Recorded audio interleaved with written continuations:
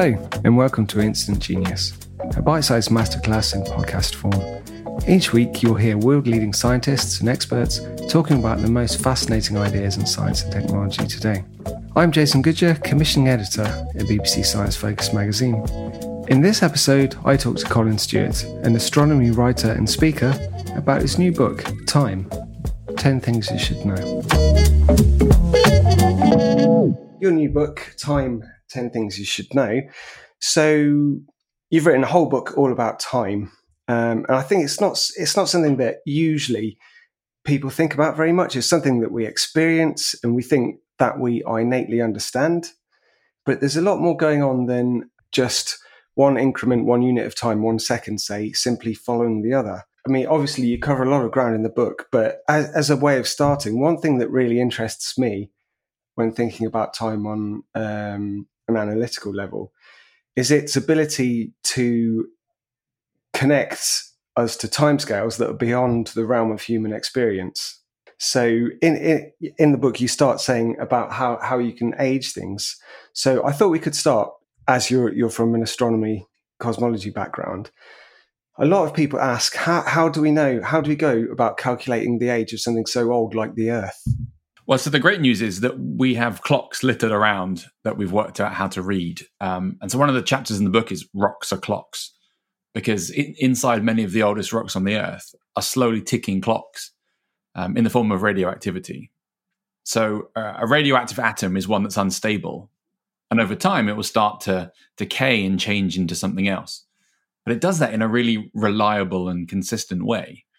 So if we can count the number of changes that have taken place, we can then work back in time to see how long ago that process started. So for living things, we use carbon, a rare form of carbon called carbon-14. But for really, really old things like the Earth, we're using uranium, which has a half-life of about 4.5 billion years, which turns out to be about the same age as the Earth. So it's one thing calculating the age of the Earth. That's impressive enough. But how about the age of other objects in the solar system or even the universe? So how do we go about studying and calculating their ages? So for the solar system, it's kind of related. So we use a process called crater counting. And it's basically the idea that if a surface has loads of craters, it's old because it's been hit many times, it's been around for a long time. If it doesn't have many craters, then it's fresh and new.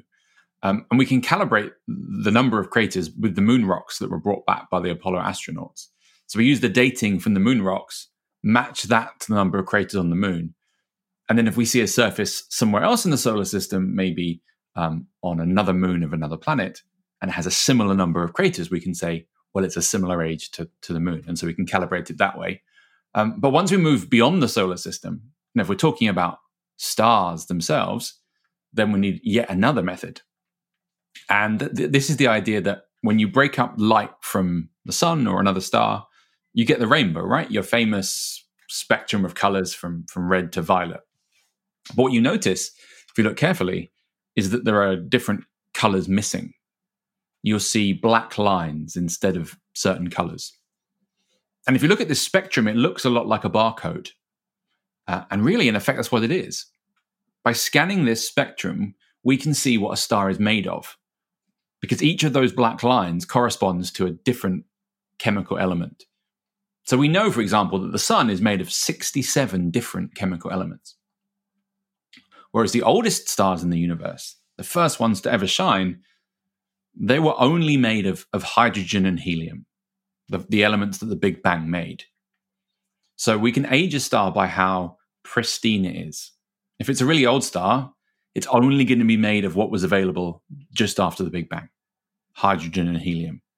If it's a much newer star like the sun, then it was born in a time when the universe was a lot more diverse and it had many more chemicals flying around. So taking an inventory of a star tells us its age. The more things it has in it, the newer it is. So just to sort of further explain these barcodes, these black lines, so that's due to different elements having different internal structures and absorbing different energies or wavelengths of light, right? Yeah, so each element has its own unique configuration of electrons whizzing around inside. And that governs the way that light gets swallowed.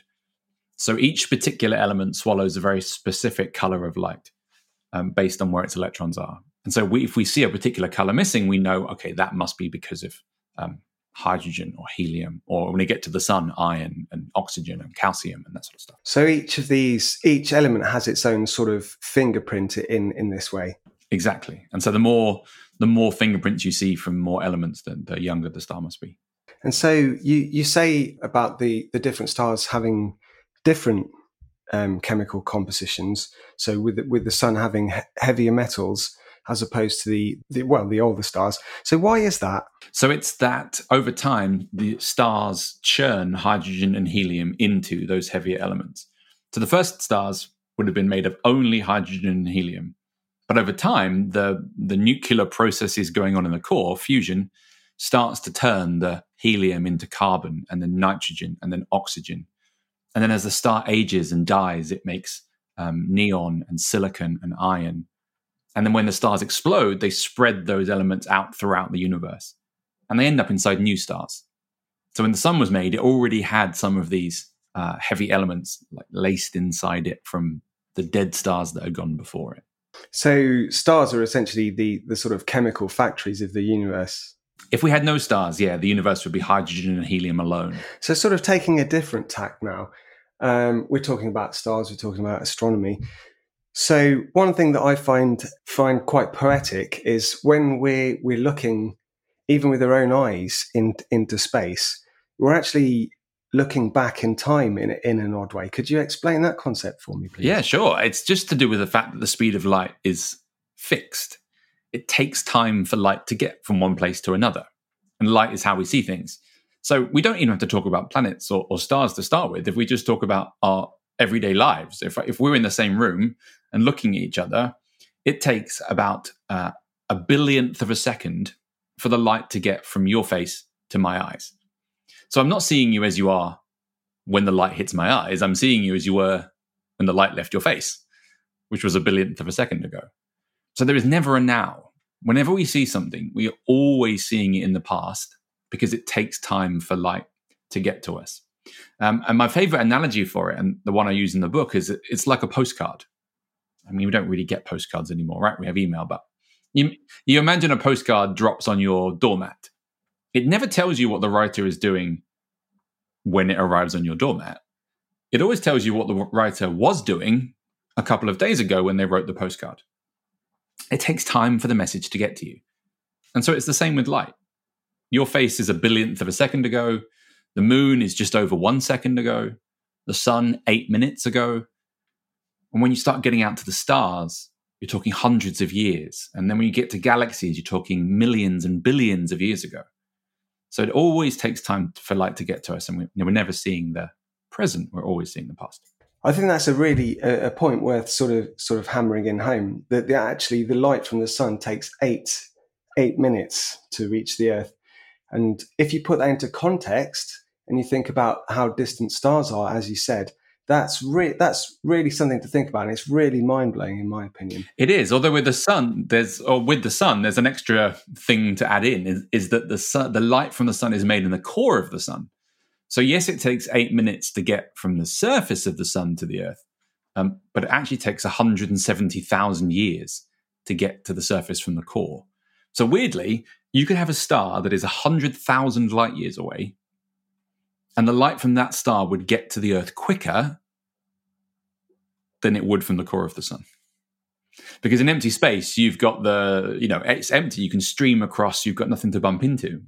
Inside the sun is so chaotic that it takes 170,000 years to reach the surface. And then yes, 8 minutes to reach the Earth. So we're talking about things that we can see with our own eyes now. But of course, for however many hundreds of years, we've been able to look further by the use of telescopes. So what are the sort of current limits of our ability to look into deep space and into what, I don't know, what you call it, deep time? Well, both, yeah. So we normally say deep space, but you're right, it's deep time. And that's such a useful thing for astronomers because we get to see what the universe was like 2, 3, 4, 5 billion years ago, because that light is just getting here now.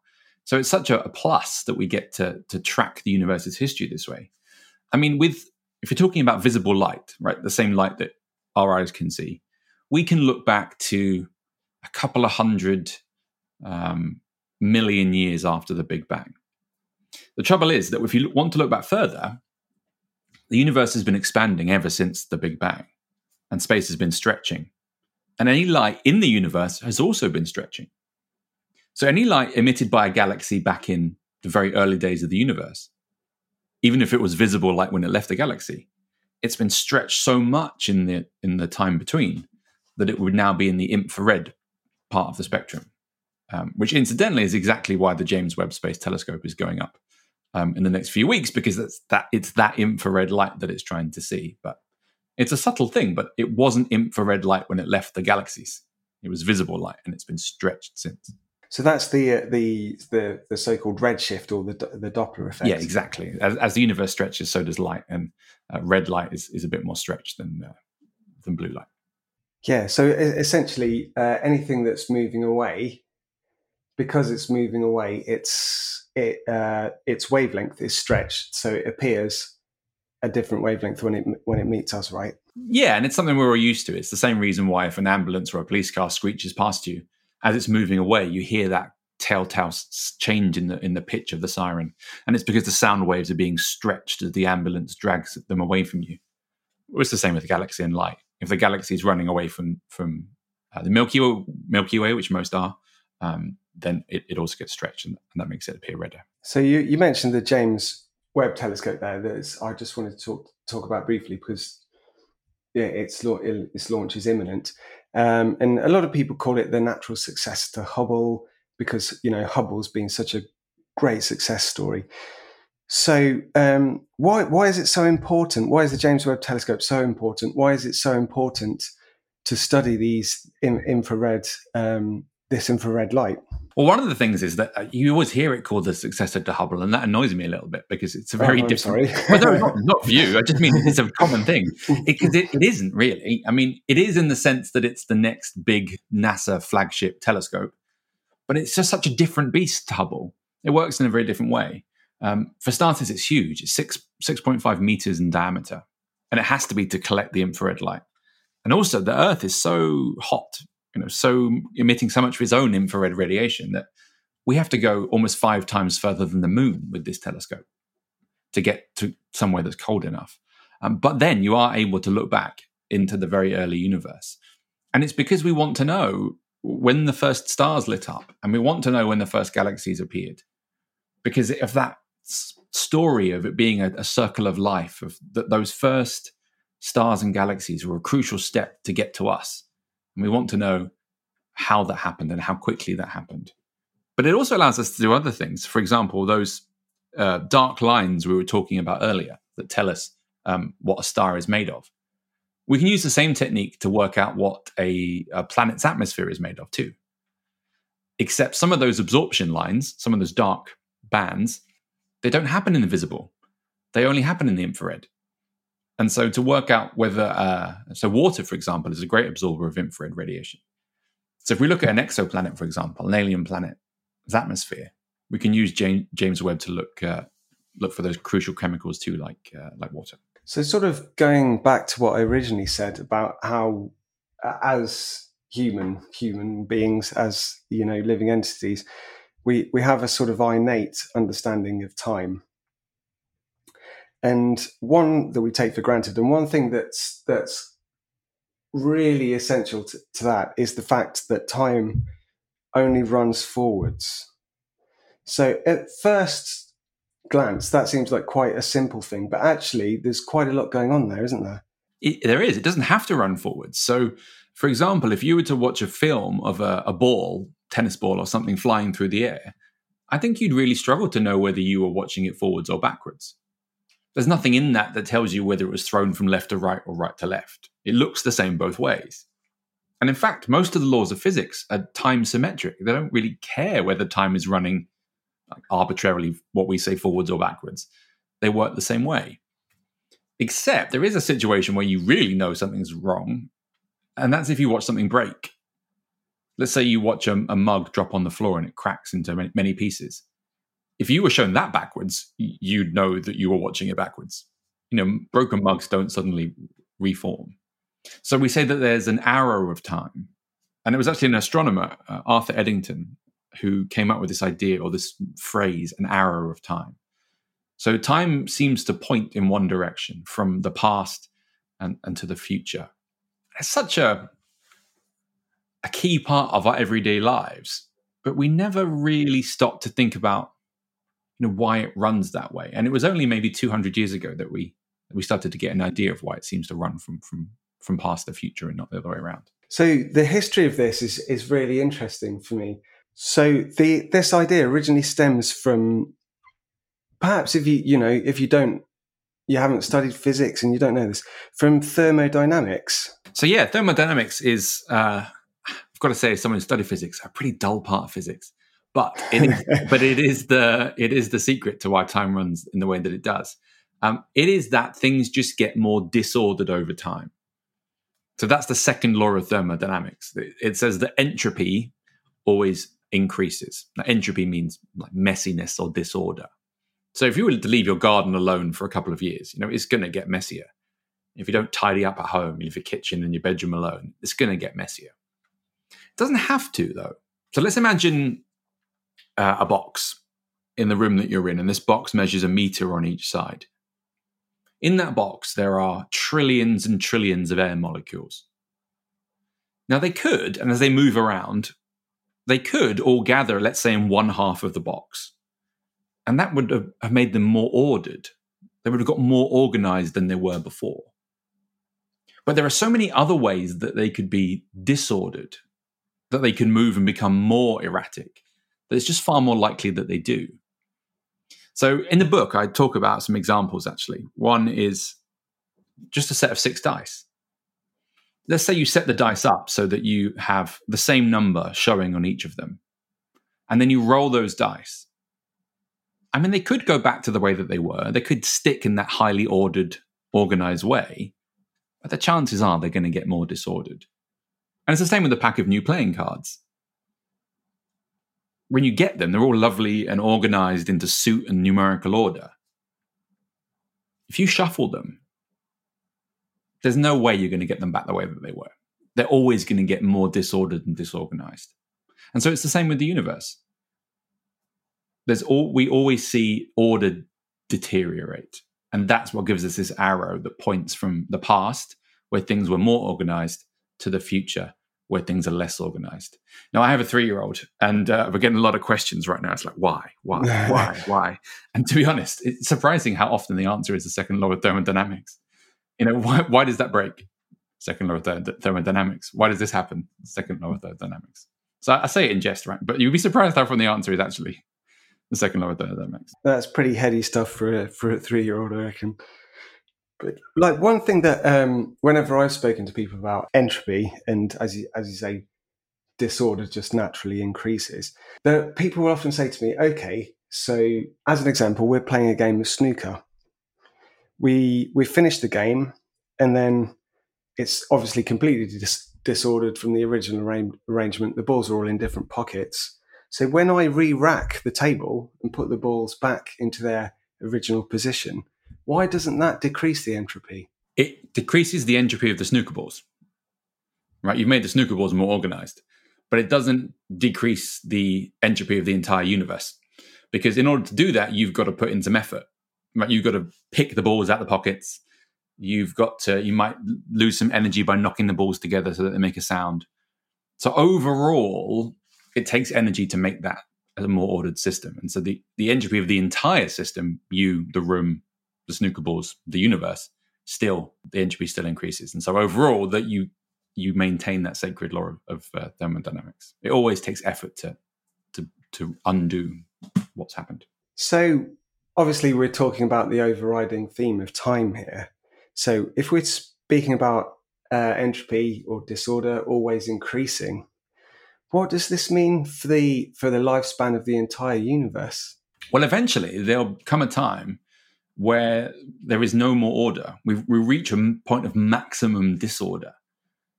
And then you can't borrow energy from anywhere in order to put the snooker balls back the way they were. And so you won't be able to organize anything into anything. We call it the heat death of the universe. And so the universe will just become a cold and static and unchanging heap. I mean, the good news is this is a very long way away. We're talking trillions and trillions and trillions of years, if that's the only thing at play, which it might not be. So sort of looking at that from kind of the reverse point then. So you say, as you said, the universe is expanding. That's why we get the redshift and the entropy is increasing. If we take that back to the beginning of the universe, what can we learn about, I guess I want to say the Big Bang and the beginning of the universe, the beginning of time and the state of entropy and the state of the universe then? Well, the fact that we still haven't reached the heat death of the universe yet, and we're not even close to reaching it, tells us that the entropy at the beginning of the universe, just after the Big Bang, must have been very high. So it must have been very ordered at the beginning, and it's been deteriorating ever since, but we still haven't reached the point of maximum disorder. So we don't know why the Big Bang and the early universe appeared to be in this incredibly highly ordered state. It's one of the biggest mysteries in cosmology, and it's stood for at least 50 years. And so if we could answer that, I think I said in the book that we wouldn't just tell us why time has an arrow. It might even tell us why we're here to experience time at all. Because if it started off, the universe, very disordered, it might have reached that heat death before any stars, galaxies, people, life could have ever emerged. It took us a long time. The Earth didn't appear until the universe was about 9 billion years old. We didn't appear until a couple of 100,000 years ago. So it took a long time to get to us, and it might not have ever had the chance if the Big Bang hadn't, for whatever reason, spawned a highly ordered universe. So in the book, you have some really good analogies about the timescale of the existence of the universe, of the Earth, and early humans, Homo species. Could you just let our listeners know that, please? Yeah, well, we knock around these numbers all the time. We've said the Earth's 4.5 billion years old. The universe is 13.8 billion years old. And it's quite casual to do that without actually thinking about that's a huge amount of time.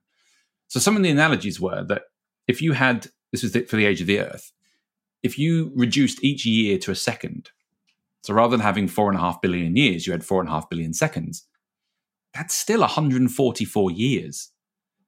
So you'd have to live 2 lifetimes, pretty much, in order to get through as many seconds as there have been years in the Earth's history. If you were to collect a penny for each year of Earth's history, then you'd be a millionaire, as you may expect. But also your pile of money, your pile of metal would weigh more than the Eiffel Tower. But then there are other things that weren't in the book in the end, but show you how we struggle with time. Now, the idea that the Tyrannosaurus Rex lived nearer in time to the iPhone than it did to the Stegosaurus, or the fact that Cleopatra lived closer in time to the moon landings than to the Great Pyramids. Once you go back, not so far into the past, it all kind of begins to blur into one, and we forget that the different species of dinosaurs lived hundreds of millions of years apart from each other. Yeah, it all goes back to sort of how we started with the sort of innate human conception of time and its passage, which I think is really interesting. Well, I guess it comes from the way our brains have evolved, right? It doesn't really confer you much evolutionary advantage to contemplate 4.5 billion years. It's useful, it's fun, right? But it's not going to stop me getting eaten by a tiger or finding a mate or finding food. If you can contemplate the changing of the seasons with the moon and the phases of the moon and start to have a calendar and you know when to plant and you know when to harvest, then that's a lot more useful. So thinking in days and weeks and months and years probably is a useful thing to do, which is why we do it reasonably easily. Talking in terms of millennia and billions of years, our brains are, our kind of primitive monkey brains weren't really built for that. It's still possible, but it just takes a bit of extra contemplation. I think it doesn't come as easily. So as we're talking about time, I think what most people would one of the, I think, top 5 questions would be, what about traveling back in time? It's such a sort of sci-fi trope. It's captured so many people's imagination.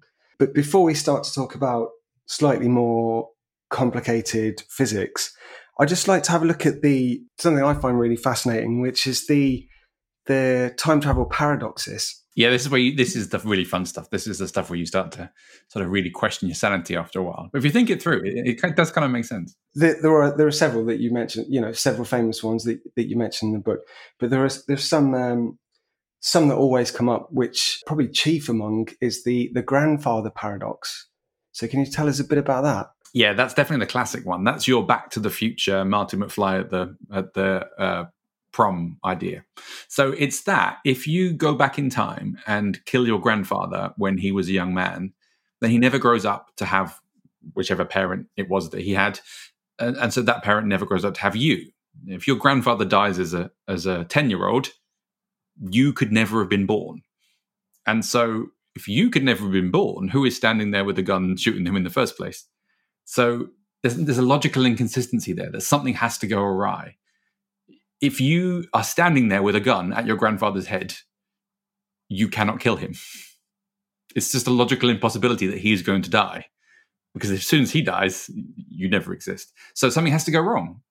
Maybe you try and fire the gun and you wound him instead of killing him, or maybe you miss, or it's called the Novikov consistency principle, right? The thing that causes the paradox to happen necessarily cannot happen for you to be there. And the kind of related version to that is the famous Hitler assassination, which is another example of the grandfather paradox. There was a New York Times magazine poll that asked people, would you go back in time and kill a baby Hitler if you could?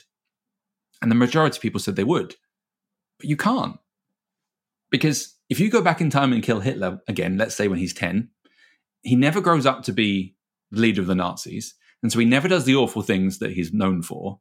So you never learn about him at school. And so you can never make the decision to go back and kill him, because how do you even know about him in the first place? He's this Austrian boy that has no significance to anyone. So again, you can't kill Hitler, because if you did, your reason for being there vanishes, and so you can't be there. So that's the other sort of version of the grandfather paradox. So I'm sure they were well-meaning, these people that said they go back in time and kill Hitler, but unfortunately, you can't do it. Thank you for listening to this episode of Instant Genius. That was astronomy writer and speaker Colin Stuart. If you want to know more about the nature of time, check out his book, Time, 10 Things You Should Know. Or if you liked what you heard, check out his online beginner's astrophysics course at colinstuart.net. Or, to hear him tell me more about space-time, black holes and wormholes, head over to the Instant Genius Extra podcast. The September issue of BBC Science Focus magazine is out now. Pick up a copy in store or visit sciencefocus.com.